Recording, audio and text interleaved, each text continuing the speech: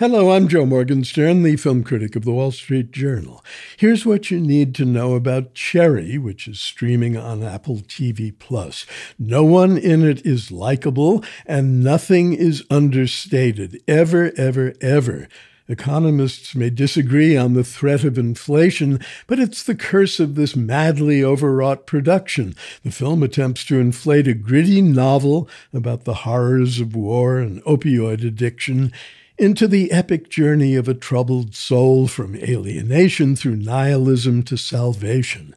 The running time is inflated too, 142 minutes that feel even longer because of slow-mo sequences meant to confer a holiness on moments of mundane behavior and a randomized approach to storytelling, equal emotional weight assigned to young lovers pledging their love, and armored vehicles stuck in the mud during an ambush in Iraq.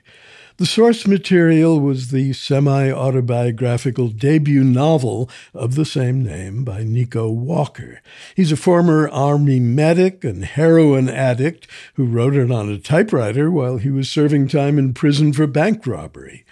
The perpetrators of the screen version are two heavy hitters from the superhero genre, Anthony Russo and Joe Russo. The hero is a cherry in the military slang sense of a soldier who hasn't yet been in combat. He's played by Tom Holland, a fine and subtle actor in other circumstances. Chiara Bravo is Emily, the hero's girlfriend, then wife, then helpmate in addiction. The problem in Cherry is a total miscalibration of scale. The novel is not an epic. It's a minutely detailed account of how an indifferent college student is transformed into what he himself calls a scumbag.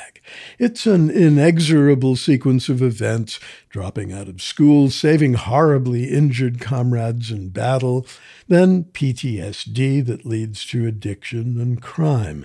These are familiar events, but the novelist brought them to life in new ways by intimate, shockingly raw prose. In bringing the book to the screen, the filmmakers have gone for blockbuster effects at the expense of intimacy and emotional bandwidth. The love scenes are clumsy, trite, or maudlin, while the action sequences are absurdly out of scale, as if staged for audiences who have never seen drill sergeants yelling at recruits, the chaos of combat, a bank being robbed, or junkies shooting up.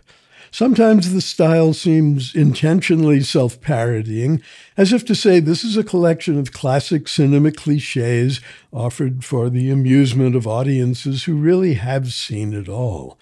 For the most part, though, big moments are staged at full intensity and then heightened by grandiose camera swoops or unintentionally self-parodying opera arias. Cherry is a film for the age of information overload. It shows more than we need to know and leaves us feeling little or nothing about it. I'm Joe Morgenstern. I'll be back on KCRW next week with more reviews. KCRW sponsors include Make It Universal and Rotten Tomatoes, presenting Scene on the Screen with Jacqueline Coley, a new podcast about the people at NBC Universal and the movies that define them. Available wherever you listen to your favorite podcasts.